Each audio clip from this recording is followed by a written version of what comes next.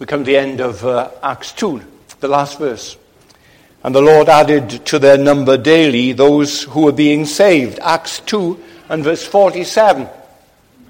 We've been looking right through this fascinating chapter. And we come to that phrase. Here we are told the secret of church growth. There's great fascination with this subject then. Books and seminars and conferences and speakers who are considered experts on the subject. Whole departments in theological colleges where you have professors of church growth. They can teach us how churches can grow. And we all desire, we do want then our churches to grow, don't we? And this is one of the first of the summaries of Luke that crop up every few chapters in his book of Acts that tell us then how things grow. And that the Lord is the one who adds daily those who are being saved. And this concept of the Lord adding is a very simple one, isn't it? You remember young David, how he challenged the giant Goliath to a combat, and to equip himself for the conflict, he went to a brook and he chose a smooth stone, and then he added a second stone, and then he added a third stone, and a fourth, and a fifth. And he put them all together in his shepherd's bag. And he looked at the stones in the stream, and he chose this one, and added it, and he chose that one, and he added it, and he chose another one. And no one believes that somehow the stones winked at him, or wriggled a bit, or smiled at him in some way, and put themselves forward, showing that they were willing to be chosen. And if some of his brothers had accompanied him then, really nervous for him because he was going to fight the giant, and they weren't prepared to do that, well, he didn't ask them for their advice. The fight with Goliath was his.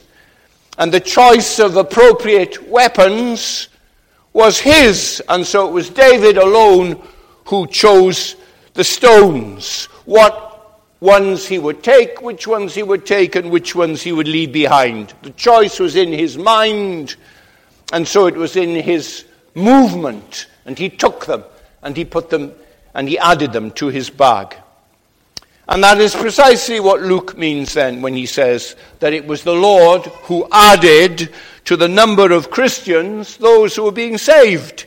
Each man and woman, each boy and girl in the world is as devoid of any spiritual desire for God as a pebble. There's no spark of spiritual love and life and repentance in the heart of the natural man at all. The natural man is described, in fact, as having a heart of stone. So if we are added to the body of Christ, then it will be because of God's choice of us. He homed in on us. We've just sang these words. I sought the Lord, and afterward I knew he moved my soul to seek him, seeking me. It was not I that found, O Saviour true, I was found by thee. And that's the fundamental biblical posture concerning how a church grows, by God adding to the number of believers who are already there. It is not that the leaders of the church decide that they're going to go for growth this year, and they're going to recruit, and they're going to choose, and they're going to reject.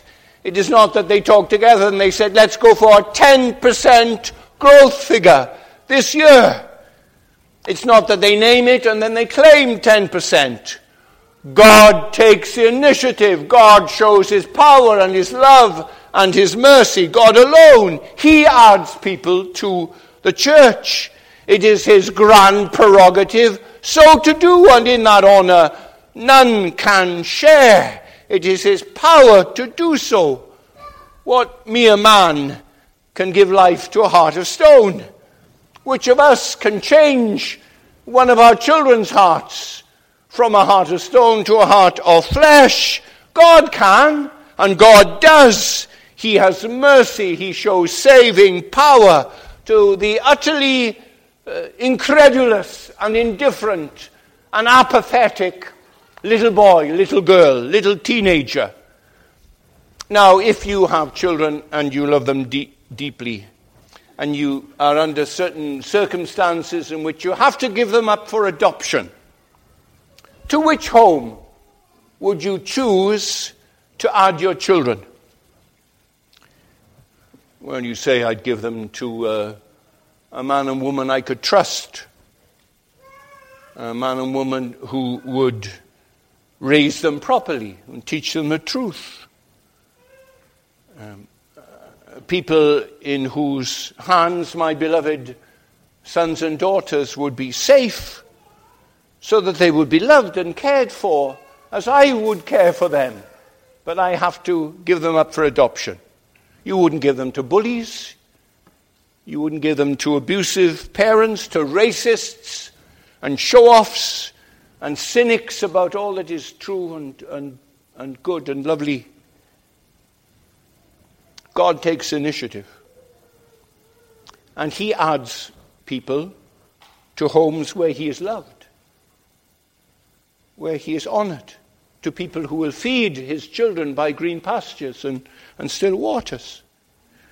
To say it in the language of Luke, from what we've looked at here, he adds his children to those who are continuing steadfastly in the apostles' teaching and the apostles' fellowship and the breaking of bread and prayer. That is the church to which God adds his own children. And so our duty as a church is to be a godly and confessional congregation. A church to which God can entrust his own children. It's absolutely foundational. It's not the whole story, of course. There's also evangelism and there's gospel preaching. But if any fruit will come, I must be as holy as a saved sinner can be. I must be one whom the Lord will use. It's my first obligation. God doesn't put his sparkling living water in a rusty cup. And then our leadership and our members must be Christ-like as they can be. And we are all together, we're praying, add to us, Lord. Oh, please add to us. Join people to us. Forgive us. So much of self comes through and so little of thee. Forgive us.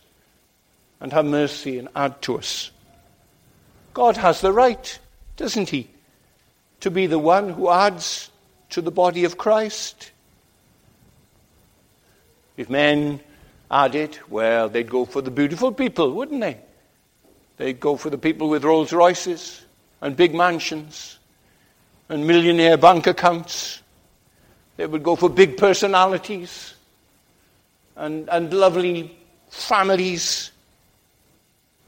They would choose the captain of the rugby club in Aberystwyth. They would choose Miss Aberystwyth 2015.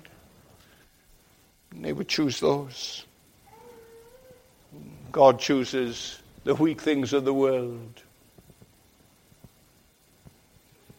And the things that are not, the nobodies. That's what God chooses. To bring to naught the things that are. He has mercy on sinners like ourselves. Those are the ones that God chooses, that no flesh can glory in saying, because I was so good and great and powerful and beautiful and rich, God chose me.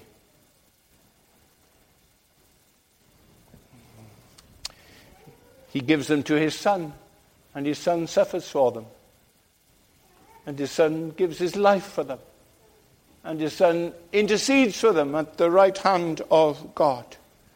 Will all that redeeming love of Jesus Christ for the ones his Father has given him be in vain? It cannot be. He said he would lose none of those that his Father has given him.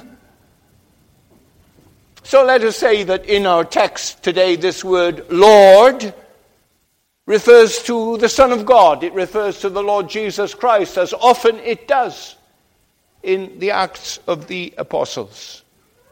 So here is the Lord Jesus Christ adding to his people, those who would believe.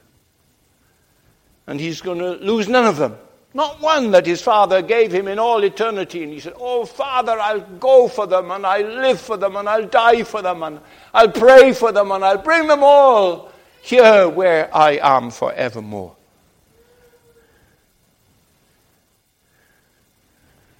And that's our only hope, that the Lord would add, that he would do it. Because only he can give a resurrection where there's a dead heart. And only he can, with the power that first said, let there be light, and there was light, shine into dark hearts. And shine the light of the knowledge of the glory of God in the face of Jesus Christ there. God can, and God has the right to do it. He's the omnipotent potter. We're clay, aren't we? Doesn't he claim indisputable power? And don't we want the power to be in such loving hands as the hands that suffered for us and died for us? Jesus will not die for us and then fail to regenerate us and fail to keep us. The letter to the Philippians, Paul says, he begins a new work in us. He begins that work, and he will perform it. He will complete it in the day of Christ. He starts it all off. And that's what he did here. He added people to the church. He baptizes us by one Spirit into one body. Now, this is the first place in the book of Acts, I've said, where there's a summary given by Luke of what God is doing. But there are a number of fascinating statements to the same effect right through this book. And always Luke is saying it's the work of God. Chapter 9, we read about the church in Judea and Galilee and Samaria. And verse 31 says, it was strengthened and encouraged by the Holy Spirit. It grew in numbers, living in the fear of the Lord. It grew in numbers because it was strengthened by the work of the Holy Spirit. It was encouraged by the work of the Holy Spirit. And so then, oh, what strength it had. And we pray that will happen to us. What congregation do you think the Holy Spirit encourages? Do you think it encourages congregations where there's error and heresy, where the blood of Christ is not preached and the book of God is not believed and the blessed hope is never mentioned?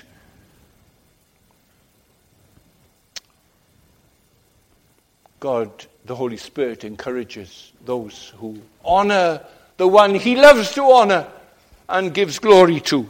Or again, we're told in Acts where the wonderful change took place to the Gentiles, first of all, those who were in the General Cornelius' household. And the whole of the congregation seems to have been converted. And the news was taken by Peter.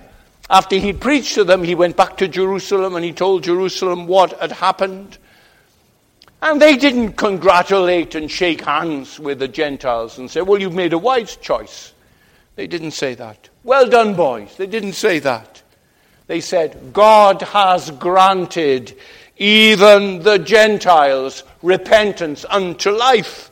Acts 11:18. God had done it. Let's praise God, from whom all blessings flow, the blessings of a repentant heart, a new heart, saving faith. God had given it to Gentiles too. This was the promise in the Abrahamic covenant, that in his seed all the nations of the earth would be blessed. And this is the beginning there in Cornelius' house, and it's reached Aberystwyth 2,000 years later. Or again in Antioch, when the apostles tell the people the good news about the Lord Jesus, and they don't have to pressurize them to make decisions. Oh, they want to believe in this wonderful Savior. The Lord is with them. We are told, Acts 11:21, the Lord's hand was with them. That's it. And a great number of people believed and turned to the Lord. Why did many people turn to the Lord? Where the Lord was shepherding them, saying, come on now, wake up Sunday morning. You come to church. Come on. You come. Put your clothes on. It's still time for you to come. Yes, have a cup of tea, and then off to church, 10:30. You be there. The Lord's hand shepherding. And then when we get nervous at the bottom of Alfred Place because we haven't been to church before, and will we be welcomed and will we understand it? Come on. God's hand is with us, and we're there. And as we sit and as we sing and as we feel at home, God's hand is with us. That's a great reality. We say in our services, oh, may your hand be upon us, and on my children, and on the visitors, and on our friends. Or again, another summary, when Paul was in Pisidian Antioch. We read it this morning. Paul and Barnabas were preaching Jesus Christ, and the response then was this, Acts 13:48. When the Gentiles heard this, they were glad and honored the word of the Lord, and all who were appointed for eternal life believed. Acts 13:48. Everyone who was appointed for eternal life believed. And the result was then that the word of the Lord spread through all the region. Disciples were filled with joy in the Holy Ghost. Remember how I read it to you? It all flew on wings from heaven to them. God at work, God appointing who should believe, God adding to the church. Salvation is of the Lord, Jonah says to us. He goes, he opens the heart of Lydia. Who were the people who believed in Pisidian Antioch? Well, Luke tells us, all who were appointed to eternal life. Who were saved in Jerusalem? Luke tells us, the ones that the Lord added to the church, who turned to the Lord. Luke says those on whom the Lord's hand rested, guiding them, waking them up, preparing them, bringing them to church, bringing them into the company of Christians, opening their ears so that they could hear the message of the Christian faith.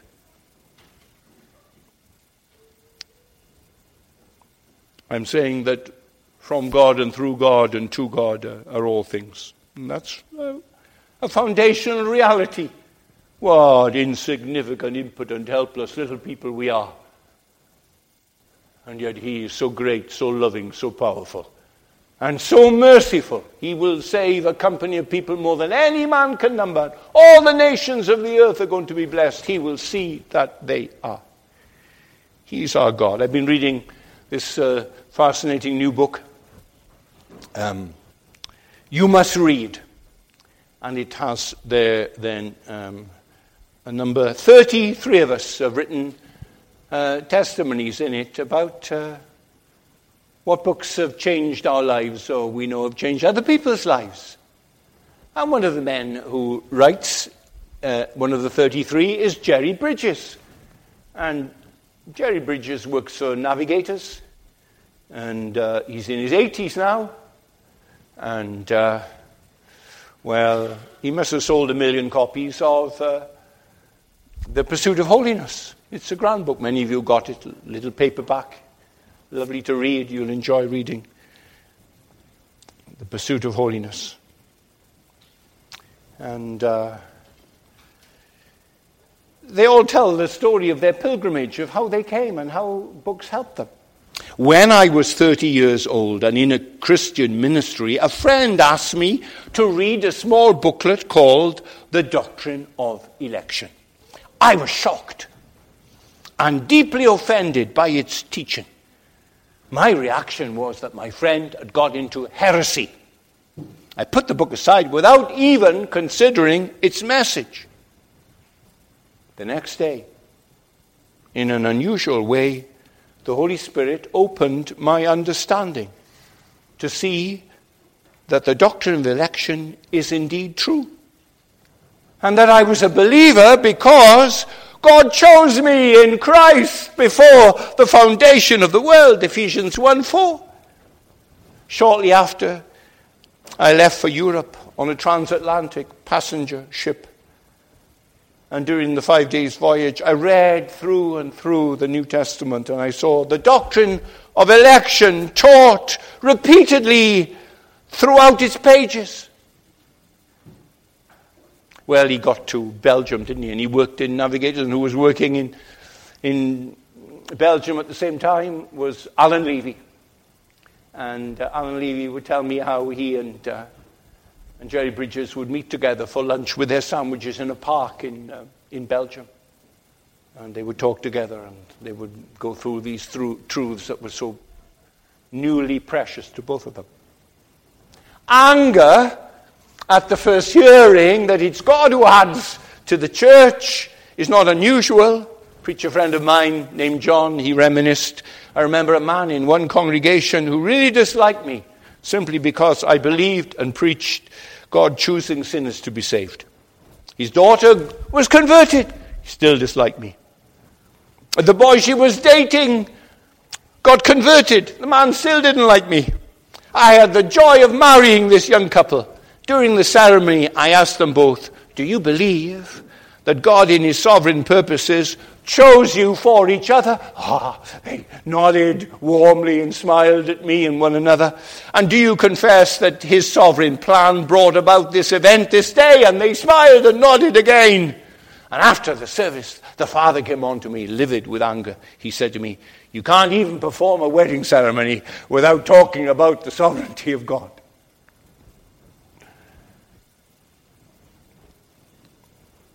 So here's the Lord Jesus. And he goes on, and he adds. The 3,000, he adds them. Wow, like an avalanche. And then he adds this stone and that stone and that stone. And he's building this living temple. I will build my church. I'll do it. The gates of hell will not prevail against it, he says. And God chooses gold and silver and precious stones and wood and hay and stubble. And he joins and he makes this wonderful building. He does it. The Lord does it. Let me use this illustration. They are building a new bandstand. And in our nocturnal walk on the promenade, Yola and I walk past it, and it seems they must be doing something, but it's very, very slow there. It's going to be a certain size. It's going to be a certain shape. It will be what it will be because of the blueprint that was drawn out very carefully, the whole plan of the architect. It is not that the architect knew about the plumber, that the plumber liked water features and so he put a fountain in it. Or the electrician liked strobe lighting and so he put that in. And the bricklayer liked white bricks and so he made it of white bricks. Or the roofer liked a thatch roof and so he put that in. Or the builder liked a 7-story building and so he made it 7 stories high. And the plasterer liked cornice work, and he put that feature in. And the glazier liked stained glass, and so all the windows were stained glass. And the heating engineer liked wood-burning stoves, and so he put wood-burning stoves in. And the interior designer liked purple curtains, and he put that in. It wasn't like that at all. He didn't foresee what each one of them liked, and so because of that, he designed it based on what they loved and wanted. That would be absurd, wouldn't it? You say, Pastor, that building would never stand. The storms that blow here, the thatch roof would be gone soon. And the windows that were made of stained glass, they would soon buckle and break. It couldn't be built. It sounds hideous. It's like a house built on sand. I agree. The bandstand is being built according to a certain shape and according to a certain design and size with materials that have all been chosen by the architect. He designed it. He's planned it to the last nail and the last power point and its position. The contractors and the tradesmen are following the plan of the architect. It is not that he followed their likes and dislikes. And so it is with the church that Jesus Christ builds. It's his. He's designed it. He's planned it. He'll accomplish what he designed. God didn't need the grace of foreknowledge of what every individual believer preferred to design his church, because then that church would reflect us. It would reflect you. I don't want it to reflect you. I don't want it to reflect me. I want it to reflect the Lord Jesus. I want it to be the body of Christ. I want it to be full of his grace and full of his love. I want it to be like him. I want it to be Christ-like. And God has added 1 billion people since the days of the apostles. 1 billion people in South America and North America and Korea and China and Zambia and Ghana and Kenya. They will be as many as the sands on the seashore one day. And they will all be changed from one degree of glory to another. They will all, when they see him, every one of them will be like him. That's his desire. That's his plan. That everyone is going to be Christ-like. And they all sing in wonder, love, and praise. Loved with everlasting love. He knew me. He loved me everlastingly. He did that. In spite of what we were, he loved me. He was going to make me his holy temple. Instead of all my hopes and my ambitions to be a personnel manager, God had a different plan. And Christians are amazed that the Lord added them. We sing, why was I made to hear thy voice and enter while there's room, while thousands make a wretched choice and rather die than come. 'Twas the same love that spread the feast, that sweetly drew us in. Else we had still refused to taste and perish in our sin. It was the love of God in Jesus Christ that drew us in. Why did he love us like that? We don't know. We have no idea. We are what we are. We can go back to that, to his love for us. But we can't go behind the love to anything more wonderful, more original. In the beginning, he loved us. And he appointed us to have eternal life. All we can ask of God is that he's fair and that he's straight and he's just. When a huge company of angels rebelled against him, all we can ask is that God dealt justly with them. We didn't say, you've got to send them a savior. No, he has to be fair. He has to be straight. That's all we can expect from God. Or he's not God at all if he's not fair and patient and lovely and straight.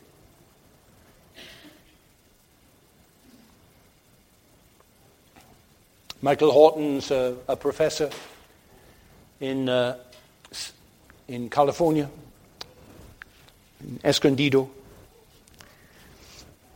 And when he was a teenager, he saw what I'm telling you this morning, and pow! It just knocked him out of the saddle. He was overwhelmed when he thought, I'm a Christian because God loved me from all eternity. How wonderful the love of God that he should have saved me in this way. And so he talked with his mother and father who were Christians, and he was just absolutely precocious and brilliant, and he talked. And they'd had weak biblical teaching on election, and it made no impact, and they couldn't see on this precocious adolescent his enthusiasm for it. And Michael says, my father would storm out of the room, and he reacted viscerally. He was moved in opposition and just walked out of the room when he heard me debating election with my mother.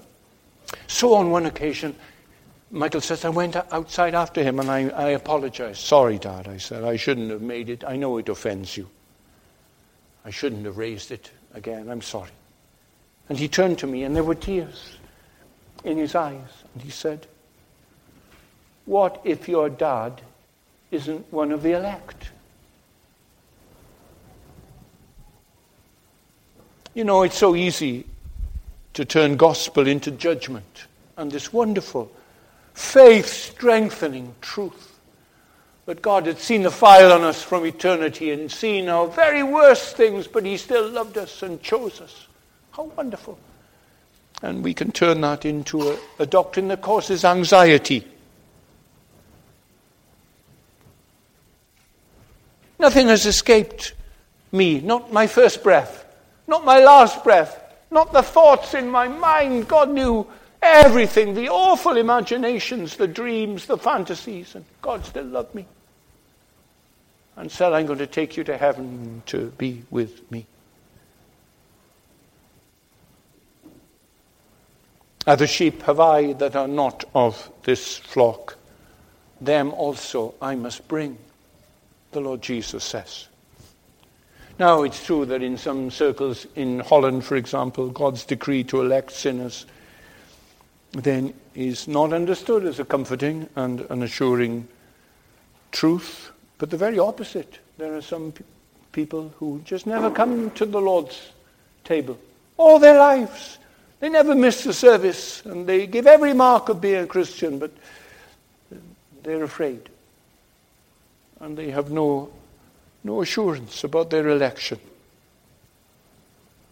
So what did Michael say to his dad? And his dad said to him, what if I'm not one of the elect? He quoted to him John 10:27, my sheep hear my voice, and I know them, and they follow me. Dad, have you heard the voice of Jesus? Dad, have you followed him? I said, yeah. Uh-huh. Then this is Jesus' answer to your question. What if I'm not one of the elect? What does Jesus go on to say? I give them eternal life, and they shall never perish, and no one will pluck them out of my hand. And his father heard it. And everything changed from that moment on. He understood that point. And election became precious to him. It was now a marvelous comfort. The good shepherd knew all about him and loved him. And he was given eternal life, and he would never perish. And he would always say, looking back over the years to that time, remember we had that argument together. That was a turning point, he'd say. A life-changing moment. Now, we don't discover our election by trying to find a trigger that will open the secret things of God. There's not a secret passage which you can walk up and you can enter a room with the book of life and you can check your name. You can't do that. But there's a revealed will that says, come to me. You come to me and I will give you rest. That's what he says. He's saying that to every single one of you, without exception, the youngest child, the coldest heart, the most obdurate, the youngest. He's saying, you come to me. You come to me this morning and I will give you rest. We'll have the wonderful peace of knowing that God loved us before the foundation of the world. Luke and Paul and Peter, they have this phrase, in Christ, in the beloved, in him. If I have Christ, then I have election. If I have Christ, I am loved with everlasting love. Come and enjoy the rest of trusting in the sovereign God. Obey your sovereign, this sovereign God who says, Sunday morning, Jeff Thomas will preach from a verse at the end of Acts chapter 2, which Luke wrote, which says that God added those who would believe. He added them to the church. God did it. And he brought you here to hear this and to see it and to think, that's why I'm a Christian. That's why I'm a church member. Because God added me, even me.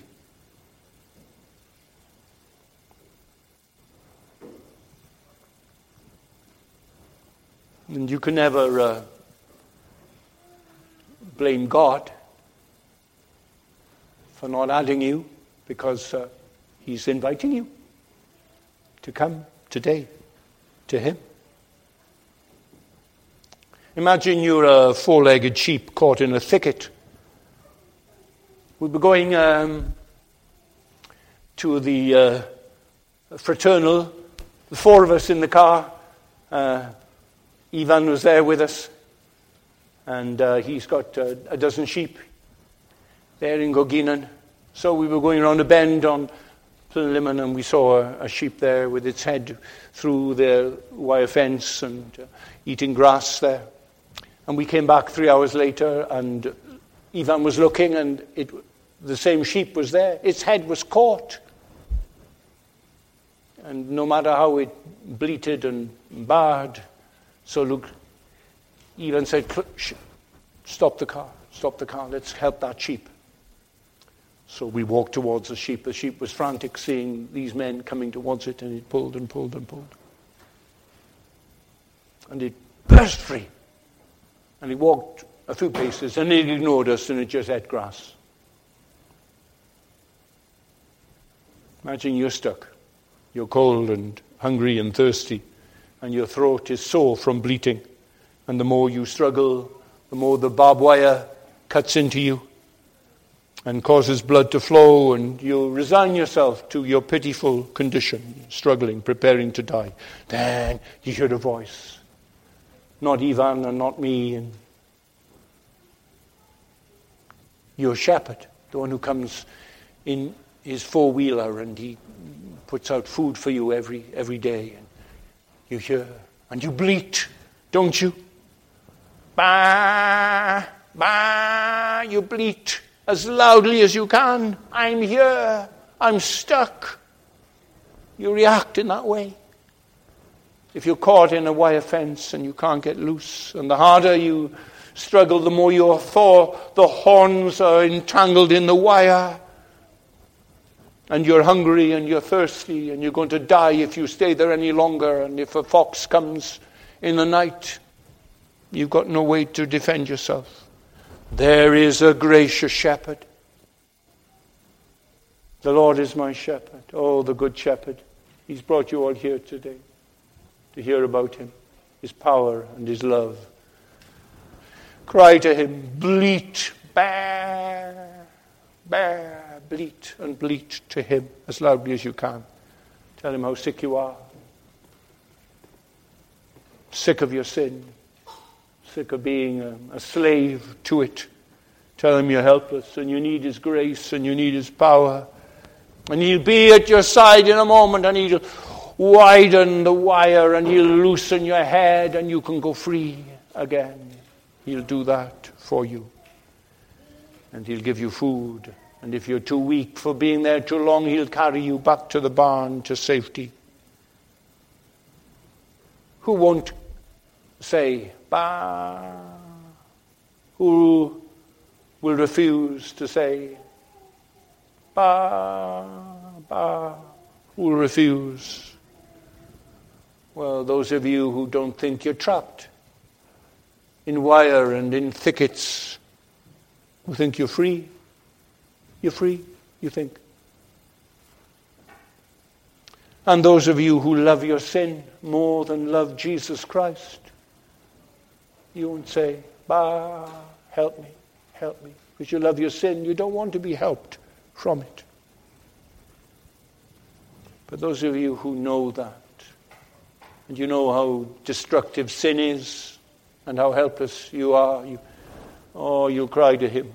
You'll cry, add me to the living company of the Lord's people. Add me to your church. Make me a real Christian. Make me. You say, other sheep have I that are not of this flock, them also I must bring. So bring me. I plead that promise. Bring me. So that I can taste the bread of life and drink the water of life. And you will praise him everlastingly for his blood and his Spirit and his salvation. Lord, bless your word to us now, we pray. Thank you for adding every one of us, added by you to the church. In different continents and countries and times in our lives, we were added. We are what we are. By your grace alone, you ordained us to have eternal life. And why? We don't know why you should love sinners like us. How wonderful your grace. Oh, persuade us all of these realities. Help us not to kick against the goads of loving eternal decrees. Lord, change us and save us. We ask in Jesus' name, Amen.